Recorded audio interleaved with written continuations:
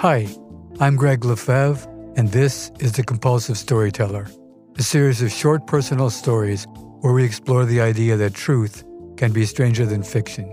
This week's episode, entitled 47 in Dog Years, takes us to an ugly confrontation in Greenwich Village in Manhattan.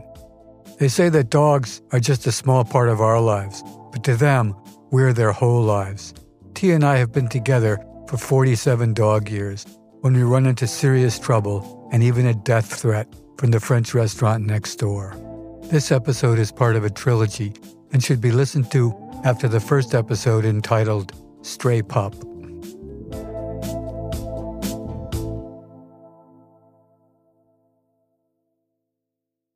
"47 in Dog Years." Tia, the stray pup that I adopted, has been in my life now for 7 years, which is 47 in dog years. This equation has never made a lot of sense, in that Great Danes rarely live past 10, and little tiny Chihuahuas often live to 17. But then again, the equation would also make Snoop Dogg to be 350. Over time, Tia and I have gotten quite familiar with each other. As with any long-term relationship, be it with a human or a furry friend, you grow to accommodate one another's needs. For me, this has meant deciding not to live in my art studio anymore so that Tia can get some long walks going back and forth between the studio and my new first-floor, one-room apartment in the West Village. It's tucked behind a French restaurant, so it's easy access for the both of us. There is one catch, though. The apartment shares a wall with the restaurant. I consider this when signing the lease, but Tia seems so happy in the new spot that I choose to move in. The things we do for the ones we love. Now, a month later, it's 3 a.m, and there is the usual smash of a mop bucket against the other side of our wall which adjoins the restaurant. Tia is up, furiously barking and growling at the wall. Then they start banging pots and pans together, and I realize that they're actually taunting her. I can hear some of the cleanup crew laughing. I'm furious now, too.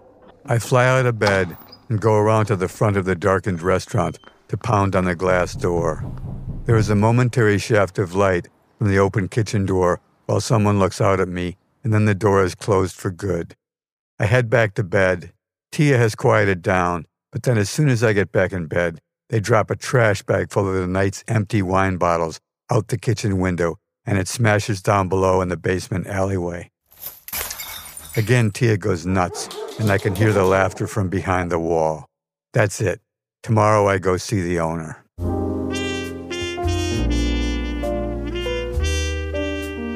I'm so upset I won't be able to sleep, so I decide to write an entry in my dog journal. I still keep the journal from when I first met Tia, but I rarely make entries except when Tia does something that harkens back to her PTSD or something she does that's particularly intelligent or funny. Now, after all these years, the diary reads like a little window into our relationship, and I can flip through and see how her patterns and mine have changed over the years. I realize again that it wasn't until the 3rd year with me that she got over the most obvious effects of her PTSD. Once she no longer expected to always be hungry or to be chased or have stones thrown at her, Tia's incredible intelligence began to shine through the dark clouds of her early days on the streets in Harlem. Here's an entry from 3 years ago when I first realized that she was super smart. Dear Diary, I have taught Tia to sit and to extend her paw to shake. I decide to teach her a new trick, so I take half a dog biscuit in one hand, being careful not to touch it and get the scent on my other hand. I tell her to sit, then I present her with 2 closed fists. She sniffs both vigorously, then taps the top of the first, containing the biscuit, with her paw. I'm amazed. She's taught herself the trick. I do some reading about dog intelligence. Psychologist Stanley Cohen, after surveying almost 200 dog obedience judges, evaluated dogs' intelligence based on 3 categories: instincts, obedience, and the ability to adapt. Tia possesses the ability to adapt in spades. Here's another entry from that same period. Dear Diary, we eat out a lot together, and since dogs are not allowed in restaurants, I have a deal with many eating establishments where they save a small table in the front window for me, so I can tie up Tia outside and keep an eye on her. For the first half of the meal, she sits with her back to me, facing out, and crosses her paws. This simple trick garners an incredible amount of positive attention from passerbys. "Oh look, that's so cute," is the common refrain. Then she gets to soak up lots of love and some treats as well. Toward the end of my meal, she turns around and completely devotes her attention to the progress of my eating, knowing that there will be a treat coming. The scary part of this routine is that sometimes I'll think while eating, maybe Tia would like this, and her ears perk up just as I have the thought. I probably have a tell of some sort, but if I do, I can't figure out what it is. Reading these old journal entries eases my mind, and I'm able to get some sleep now that the restaurant has quieted down. In the afternoon, I go into the French restaurant and sit down for a drink at the empty bar. One of the two owners, a once famous Moroccan soccer player, comes behind the bar and introduces himself as Ahmed, mentioning that he's seen me coming and going with my dog. "What can I get for you, my friend? Compliments of the house," he asks with a heavy accent. I'm friendly and talk a little soccer and this and that, and then I ask about the noise from the cleanup crew. He assures me that he will talk to them while he pours me my second free drink.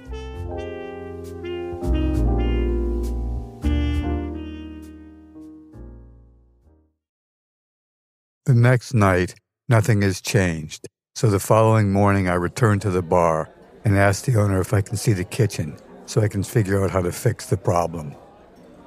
He's mildly friendly and shows me the setup. There are racks of pots and pans hanging against our common wall, as well as a mop closet. In the corner by the window is a big trash bag with a clear plastic liner where the empty bottles go. He agrees to let me come in and apply rubber soundproof matting to the grimy and dented old tin wall. It takes me a couple days to get all my materials together, but when I come in to do the job with my tools and rolls of black rubber, he says he's changed his mind. "Listen, my friend, I don't want your rubber mats on my wall because they'll be hard to clean. I will talk to the cleanup crew again about the noise." Another night of kitchen noise and Tia's barking leads me to again seek comfort in my dog journal. I flip through looking for a funny entry because I need some cheering up. Dear Diary, I've taught Tia how to run on a leash by my side as I ride my bike. I hold the leash looped so she can break free if there's a problem. I know it's dangerous, but it's great exercise for her, and she's definitely into it. Tia likes a mission. Today it's raining, and we stop on the street at a red light, where, standing on the corner, is a distinguished British gentleman wearing what looks like a Savile Row pinstripe and holding aloft his large, expensive black umbrella. Just then, a nearby truck backfires, and Tia rockets away from the sound, darting behind the gentleman, and as I hold tight on the leash so she can't run off, she boomerangs in a circle around him. As the leash wraps around his mid-calves and Tia continues to pull frantically, he falls off the curb, flat into a large puddle. The guy really is a gentleman, and smiles as he picks himself up, completely muddy and wet. Since his umbrella is destroyed, he stands there laughing even harder. We've all experienced that wonderful moment in life when we give up trying to stay dry in a downpour and just luxuriate in getting soaked. This was his moment, and to his great credit, he laughs even harder as he turns up his dripping wet face into the downpour.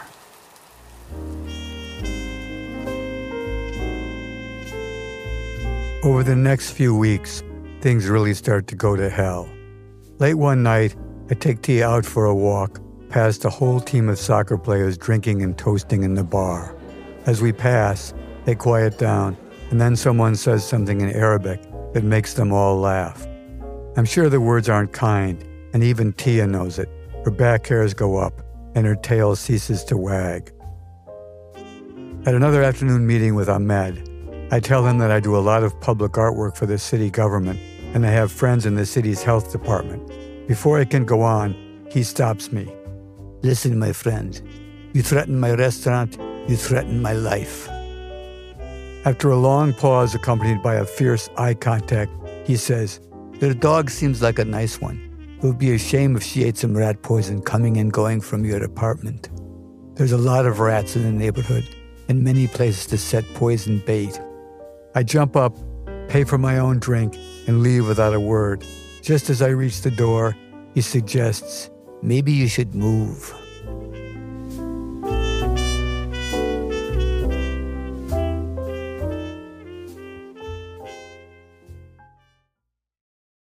Again, I find myself awake at 2 a.m. after tonight's episode of Tia growling and barking at the wall. I'm sure that this behavior comes from her PTSD, so I leaf through my dog journal looking for entries on the subject. Dear Diary, Tia the Food Snatcher. Tia's going hungry during her early life set the tone for her behavior around food ever since. Whenever we walk, she's learned to look far ahead for anything edible. She keeps the leash slack so she has enough play to leap forward and snatch whatever she's seen. Then I have to pry it out of her mouth, which she resists, and if she swallows, there may be a bout of throwing up in the house, but I can't get her to stop no matter what I do. Dear Diary, Tia the Faker. When we run into an aggressive dog who's growling and barking as their owner restrains them, Tia will pull tight on her leash and growl as if to attack, but it's a totally fake aggressive routine that comes from her days on the street. She had to posture as if she would give another dog a good fight. When we walk away from one of her mock aggressions, I say, Tia, you're such a phony. And she looks up at me and wags her tail. Dear Diary, Tia the Bed Warmer. I've never been one to let a dog sleep in my bed. All that shedding hair and dirty paws. So Tia, like all the rest of my dogs, is forbidden to get up on my bed. When I enter the apartment and feel a warm spot in the middle of the bed, she's already in hiding. A few times, I gave her a real smack to retrain her, but it's never worked. The joy of sleeping in my bed overwhelms her fear of any possible punishment. I start a new journal entry. Dear Diary, shame on me. Eliminating Tia's 3 PTSD-related core behaviors, the food snatcher, the faker, and the bed warmer, have become a contest of wills with her. I seem determined to dominate Tia, but these 3 behaviors are core to who Tia is, and no matter how much I try, she will never give them up. I must respect that, which I type in all capital letters. Being her supposed master has allowed me to use any means necessary to get her to stop her PTSD-related behavior, which she will never do. I think back to how brutal I've been at times, and I feel deeply ashamed.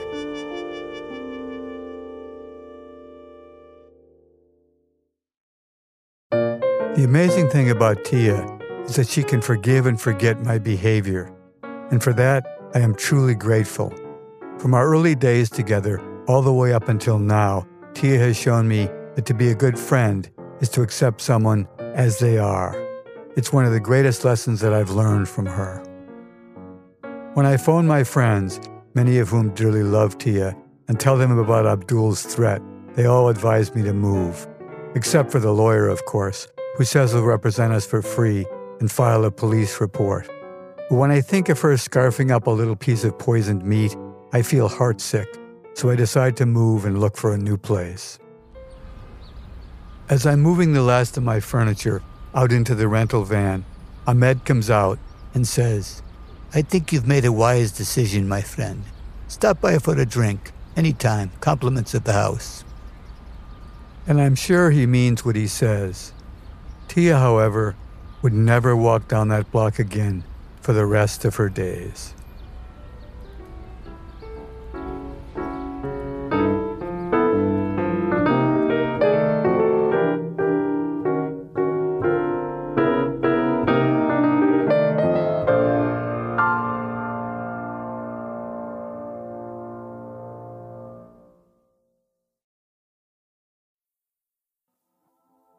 The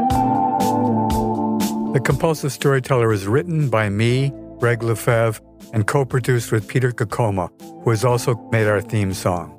If you enjoyed this week's episode, we'd love your help sharing the show.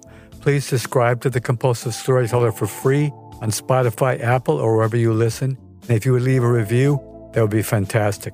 Follow the show on Instagram at The Compulsive Storyteller and check out our website for more information at thecompulsivestoryteller.com. Thanks for listening, and if you don't like this one, the next one will be another story.